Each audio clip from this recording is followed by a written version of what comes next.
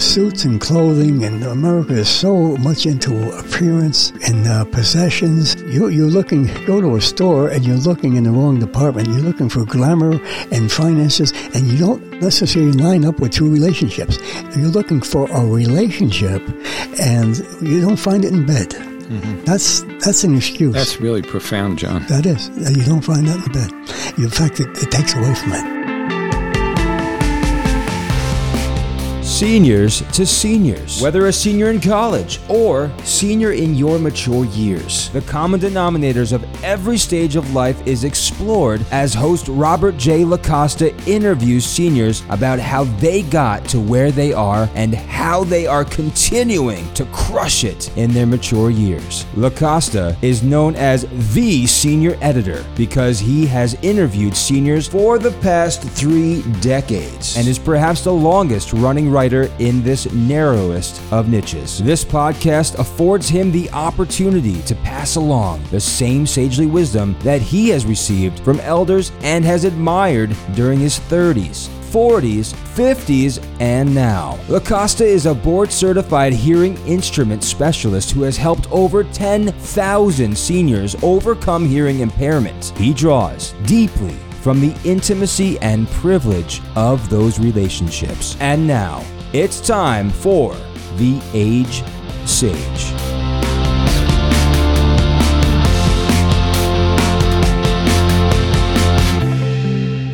So let's skip over to the newest venture, I would say. You have just a heart for women who are raising kids alone. And that is, we mentioned earlier, the breakdown kind of the family. And you just have somehow grappled with that. How did you go there? How did you go there as an octogenarian? Okay. I did different things in the Y. We're going to have a dinner at the Y, and we're going to invite people to tell our story about what the YMCA does. Okay. Because people go in and out the door, they go in and back out an hour later, it's back and forth. They really don't know what this place is other than self-satisfaction. Wonderful. And we go with that. So I'm developing a program where I want to bring them in, have a dinner, and I tell them really what's going on in the YMCA and what we can do. Almost like an informational meeting, but one that takes it to a different level. That's it. So I'm meeting with different executives, and we're at a meeting at the Gildan YMCA, 9 o'clock. I'm there, and the 4 or 5 are there. And we're waiting upon the executive of fundraising. And I'm waiting. For 20 minutes later, this is a true story. She walks in, flustered, very out of sorts, professional woman. And she says, I'm late because I had to take care of my child. It was like, I cannot. A revelation. I cannot, it come out of nowhere. All of a sudden I said, what? And it wouldn't leave me. I said, here's this woman equipped to do whatever she could do, and she's saying because she's by herself, she does it.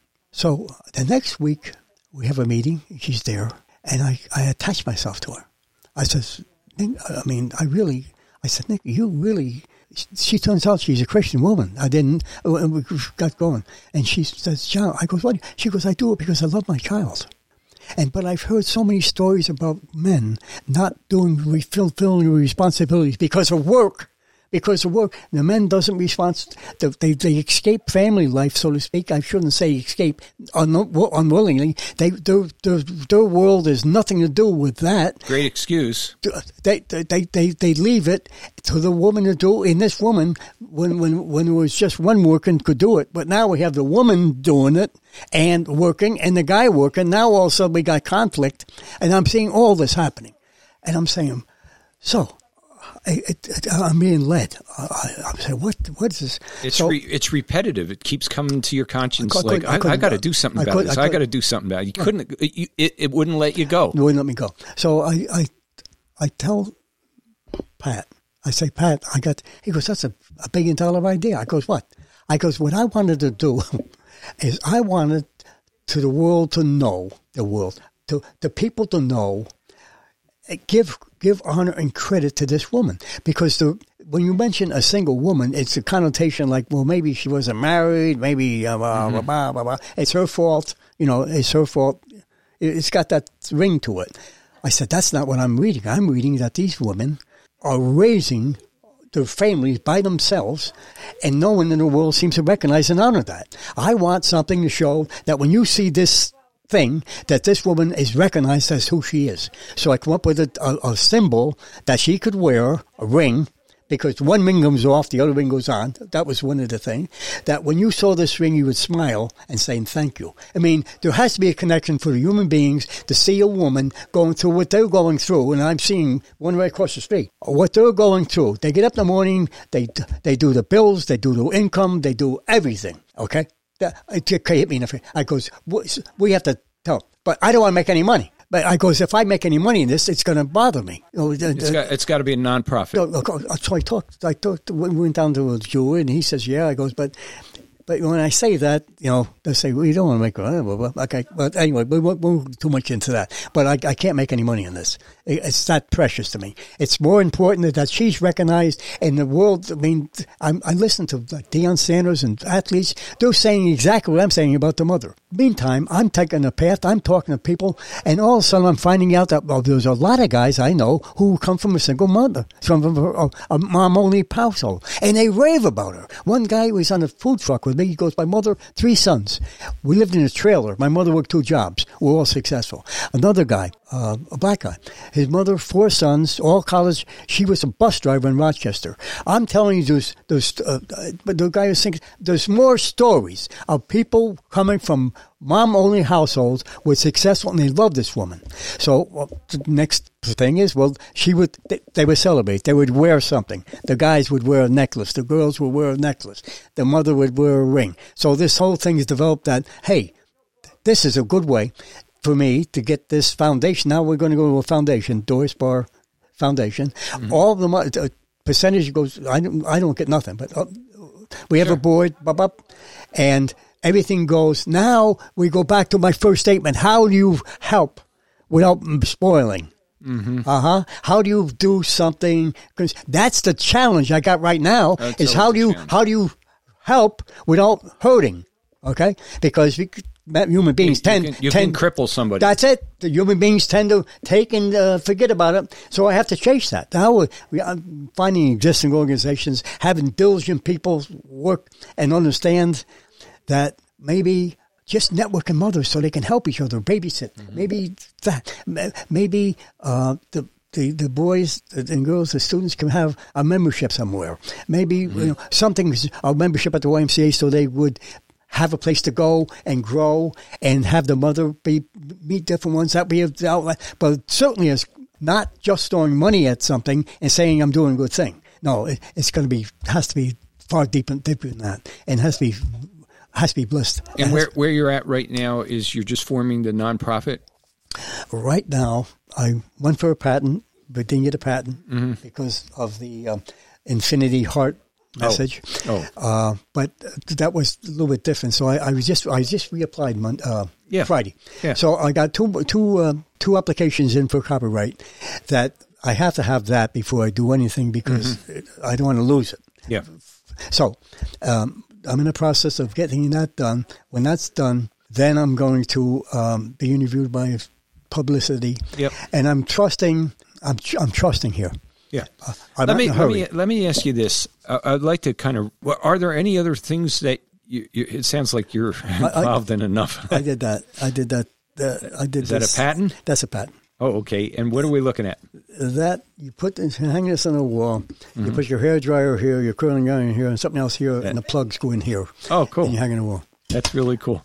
And if someone's, I'm going to ask you a twofold question. We'll take one at a time. The first question is for young people. If there's a single person, and I hate to be beating this drum, but I've been told by a lot of young women that there are no good men out there. That's why they're not getting married. So I would like you to address young women as a father figure, as a patriarch kind of guy.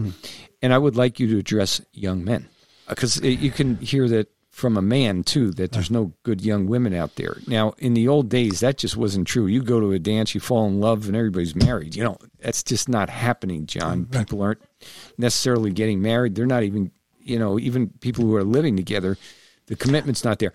So if you could address the young girl who's maybe 20s, 30s, whatever, who's, you know, saying, gee, it's kind of tough to find a good guy. By the way, educational system has influenced this whole thing because people are so interested in careers that to get tied down to a relationship could maybe interfere with the career. So that's complicating things. And then I want you to address the young men. And then we're going to skip over to the seniors. Okay. The women, a young woman. Young women, I think you're better off being by yourself than being with someone who's going to make you unhappy. So I would take that approach. Then something good will happen. I mean, once you get that out of the way. Don't settle. Right. Don't settle for something. Why don't you start a campaign, Don't Settle? I think a lot of young women do. Don't settle. Because that's the step in the wrong direction. Because you figure this is better than nothing. But they're lonely. They're working hard. They're going to work. They're going to school, college. They're working on a master's, advanced degree, PhD, whatever. Yep. And they're lonely, and they just want to be with a guy. Okay. Yeah, that's pretty much what today is, and it's based on, they're lacking a lot that they don't know they're lacking. Women are lacking a lot because of false teachings, because of being, we'll go to religion. Religion is being something that's mentioned as something bad. It's being bashed. Oh, absolutely, because it's... So if somebody was to say to him, don't settle, and maybe don't even have sex, wait till you get married, that would be like ridiculous teaching today. That would be foolish, of course, as we know is wise, but nature being what it is, I think a woman, suits and clothing, and America is so much into appearance and possessions, and you fall, you send them, you're looking, and you go to a store, and you're looking in the wrong department, you're looking for glamour and finances, and you don't necessarily line up with two relationships. You're looking for a relationship. Forget about, you're looking for a relationship, and you don't find it in bed. Mm-hmm. That's an excuse. That's really profound, John. That is. You don't find that in bed. In fact, it takes away from it. But you're into an intimate situation, and you spoil the results. Actually, I can see that clearly, that you would destroy anything good by forcing yourself into something. So if you were talking, like you're talking through the airwaves now, but somebody's listening to a podcast and they're saying, John, you just don't understand. But you're basically saying, as a dad, yeah, I do. But and it's a tough lesson. I want to give you the lesson. I care, and I want to give you the lesson anyway, even if it's not a lesson you want to hear. Now, what about a guy? What about a young guy? He's the reason. He's the reason why girls can't find a good guy. What's going on with him? He's been crippled. Yeah, he's been crippled by nonsense. He's been spoiled. Been spoiled by his parents for the most part. It's a male-dominated family. So he has to overcome a lot. A guy has to come over a lot to arrive at a relationship with a woman and be responsible. I mean, he has to overcome a lot. He has to overcome himself because he's become something that is almost emasculated. No, I mean his thing will be I'll get married and she'll go out and she'll do that and she'll do that and there's no change in my life. In fact, my life will get better. I mean, it's a selfish thought. So selfishness is really very destructive. It's at the core of the problem that we're talking about. Young people actually committing to marriage, and here we are. You and I would advocate for children, but they're not even at the point where they're advocating for a committed relationship. So how can you have kids?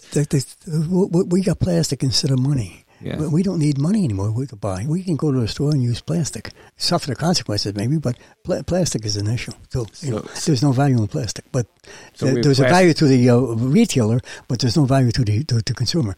I think a realignment, how do you get there? It won't be an easy trip for them to correct. There's not going to be an easy... but I think simplicity is... almost like a realignment of values. Oh. Yes. Yeah. There's no value. I mean, there's no self-satisfaction in feeding kids. unless you have love. I mean, to them, it's a chore. I mean, you see it, Debbie.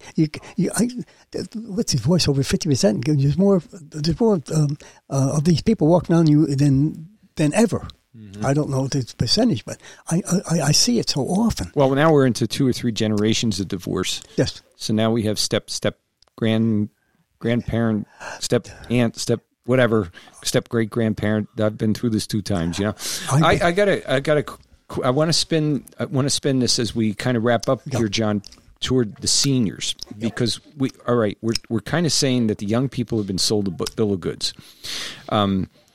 And again, whether they want to hear that or not, you're in your 80s. You have every right to, speak from a bully pulpit of wisdom. But let's get to seniors. Guys 50, 60, a woman's 60, 70, just retired, just about to be retired. And they've been told that, you got to get on that next cruise. You got to get the house down the beach or the mountain house, right, the camp, whatever. You've got to have a magnet house so that your grandkids come over. You've got to have all sorts of goodies, the RV. You've got to belong to a golf course or at least be a snowbird if you're up in the north and go to the south. That's what seniors are being told. Just like we're talking with the young people, they're being told you can have sex without marriage. You can have a career, and you don't have to be loyal. It sounds like the seniors are being sold everything that the young people are being sold. The seniors are covering up for it. The seniors are covering dancing to the wrong song. If materialism has a curse to it, if you think you can be satisfied totally by being materially satisfied, you'll never be happy.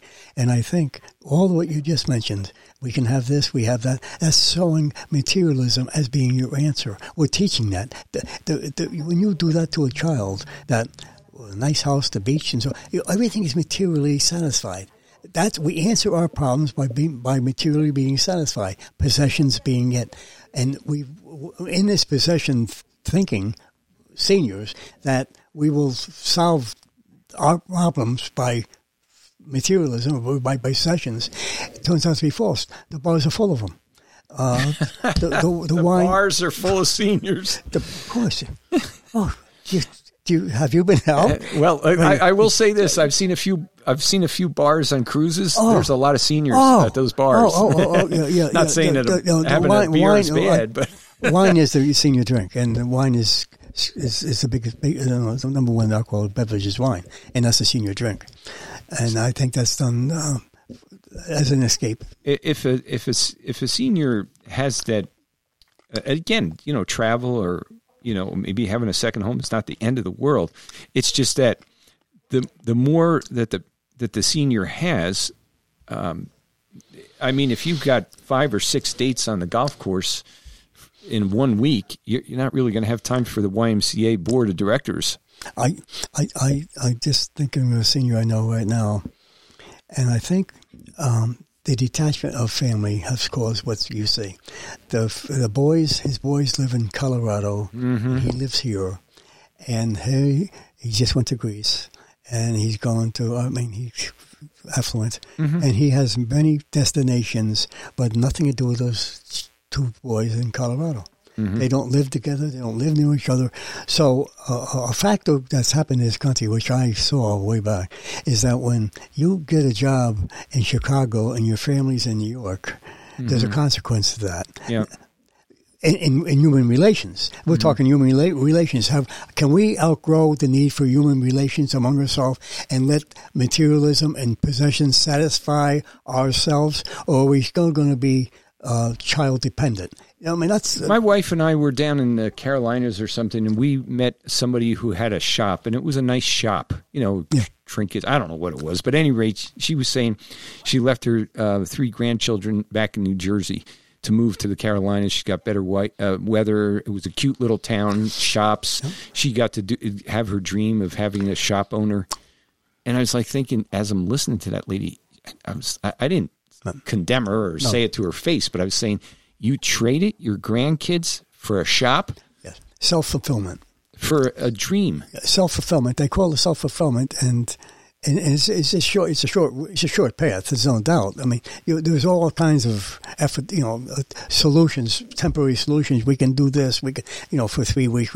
We have all kinds of temporary solutions. But the price of those solutions are taking yourself away from your family.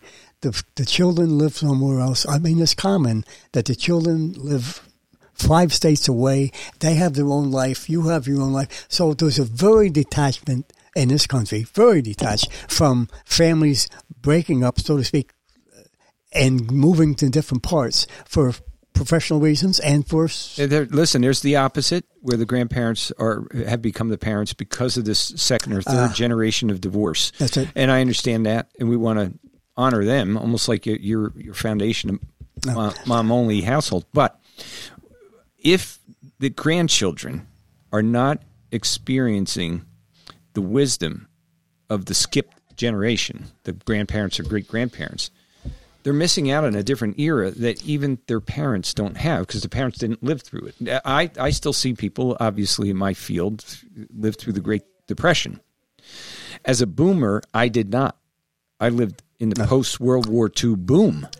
So if you're missing a generation back, you could be missing out on a very critical wisdom-oriented memory bank. The nurturing of a grandparent to a grandson or granddaughter is special. It doesn't. There is experiences involved, but I believe in the moment. In a moment of making decisions, a moment of doing something, that texture of age has a lot. It don't have to be I went through 4 wars to do it. It can be something that here's another way of loving someone. They're receiving love from a different part. It's golden. That's it. They're special. So they can talk to me, not necessarily but they can come to me and share things that they wouldn't do in past. Not because there's an issue. It's just a matter of there's a different avenue to gain what you need. And I think it's a big asset for a grandchild to be able to talk to a grandparent about an issue and give an honest answer without having any kind of an agenda to cover it.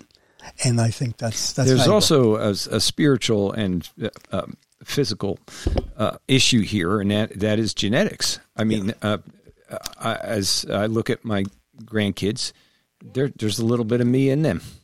That's right. And I understand things about them that they probably don't think I do. You know?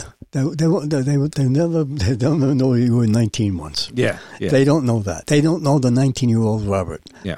But the 19-year-old Robert will show himself without saying that in his thoughts. Yeah. And, well, a friend of mine just mentioned Leonard Cohen, who's a great songwriter, and he has a music video of a young girl and a young guy dancing.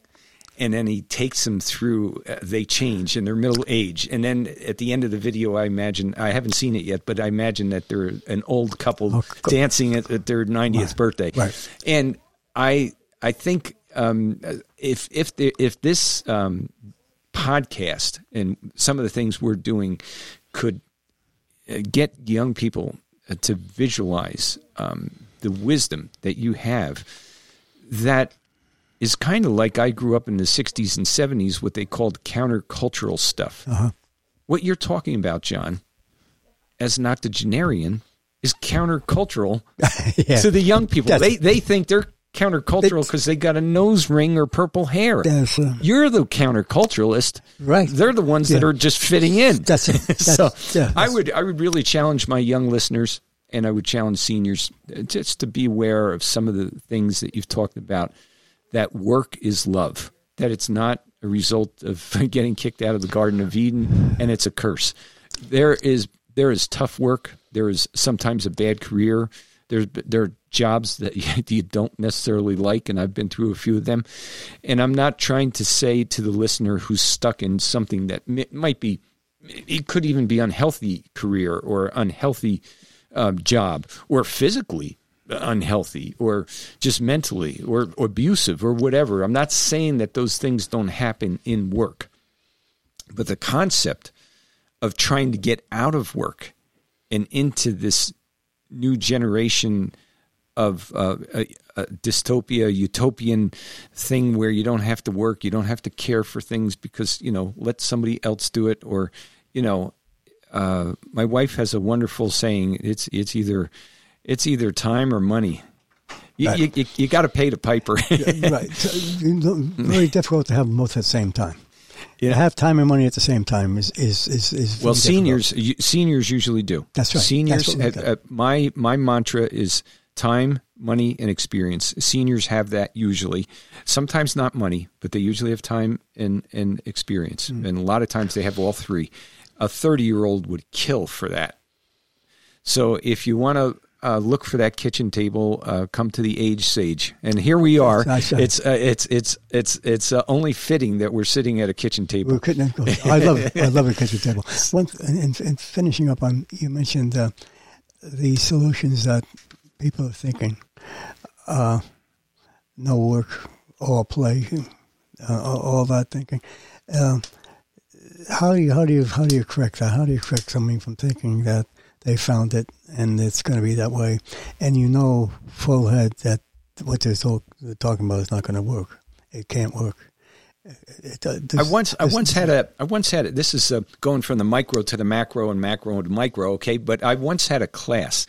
It was probably sociology or something that reflected upon the culture's economic reasons for being. So, say Ireland. There we go. Ireland does have a good workforce and stuff, but what one of Ireland's best economies is? Tourism. I come from an Italian background. You know what Italy's? All roads lead to Rome, only on an airplane. Yeah. On a tourist bus. It's not a knock on Italy or Ireland, but it's said that the lowest form, like the dogs, the earth, it's said that the lowest form of economy is tourism.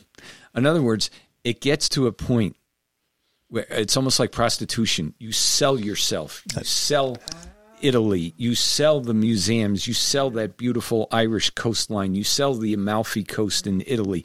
You sell yourself, your body, because you got nothing else to give. But just think about it. You Italy could be your kitchen table. What you're looking for in Italy is at your kitchen table. Yeah, it's right there. I mean, it's right there. It's my wife likes to quote Dorothy. There's no place like home. Oh, amen. There's no place like the kitchen table. Find that. And you find that. But it just goes to show you that here we are talking about the all work no play. Cultures have fallen into that. If America, look at America. Some of the political landscape is about bringing business back to America, to get America working so that we're not just computer savvy or selling a golf course or the latest wine bar. That's all fun. Most of my work was family oriented. I mean, when I say work, I wasn't away from the house. I mean, I wasn't, all this work I'm talking about, this love, I mean, it was all part of my family life. It's all part of my existence. It wasn't someplace else. I wasn't, I gave that up. I couldn't do that. I couldn't. You weren't looking to get out of work. No. But and my family never sacrificed as a result of it. And there's nothing wrong with fun. No. Fun is part of life. You mentioned Thanksgiving. What's at Thanksgiving? Fun. Right. Fun and food. Right. Yeah. So I want to just caution people from thinking, oh, God, this guy's old and he just doesn't know what fun is. You know what's fun. I've seen you dance you see me, right? I saw you dance for 2 hours at a wedding. You know what fun is. I know what fun is. And you got some absolutely. kids. So grandkids, they're all having fun. You get to go to graduations. There's a lot of beautiful life ahead of our young listeners if they give themselves over to others. They will have a grandchild's graduation maybe 50 years hence. Absolutely. And there'll be nothing like the sparkle in the eyes. And that's a fact. That's not a promise. I mean, that's a fact. If they live that way, that's what they'll have. It's not just about buying a brownstone or having a little place that you don't have to cut the lawn and just walk your dog and go have a coffee bar. That's not life. And remember, when I said about money, universities and colleges are money-based. All right, so there Okay. we circled around from that earlier thing is who's telling the story. That's it. You said the guy who has the most money to make. The is guy the who's one making the money is the guy who's talking, and that's everyone, including professors. So there you go. So the narrative, whoever controls the narrative begins to control philosophy. That's it. And then that controls erroneous concepts of how to live out your life. Yeah. That's very profound, John. Yes. Love it. Well, we've been talking to John Barr. He lives in upstate New York, not too far from the capital city of Albany, which is about 4 hours south of Montreal and 2+ hours from downtown Manhattan. So if you're from another country listening, or you're from America and you don't know where upstate New York is, we live in a beautiful, beautiful area. And John and Doris have discovered some of the beauty that's just inherent to upstate and home life here in upstate. Congratulations. Thank you. On choosing some great things. This is Robert LaCosta with another version of the Age Sage.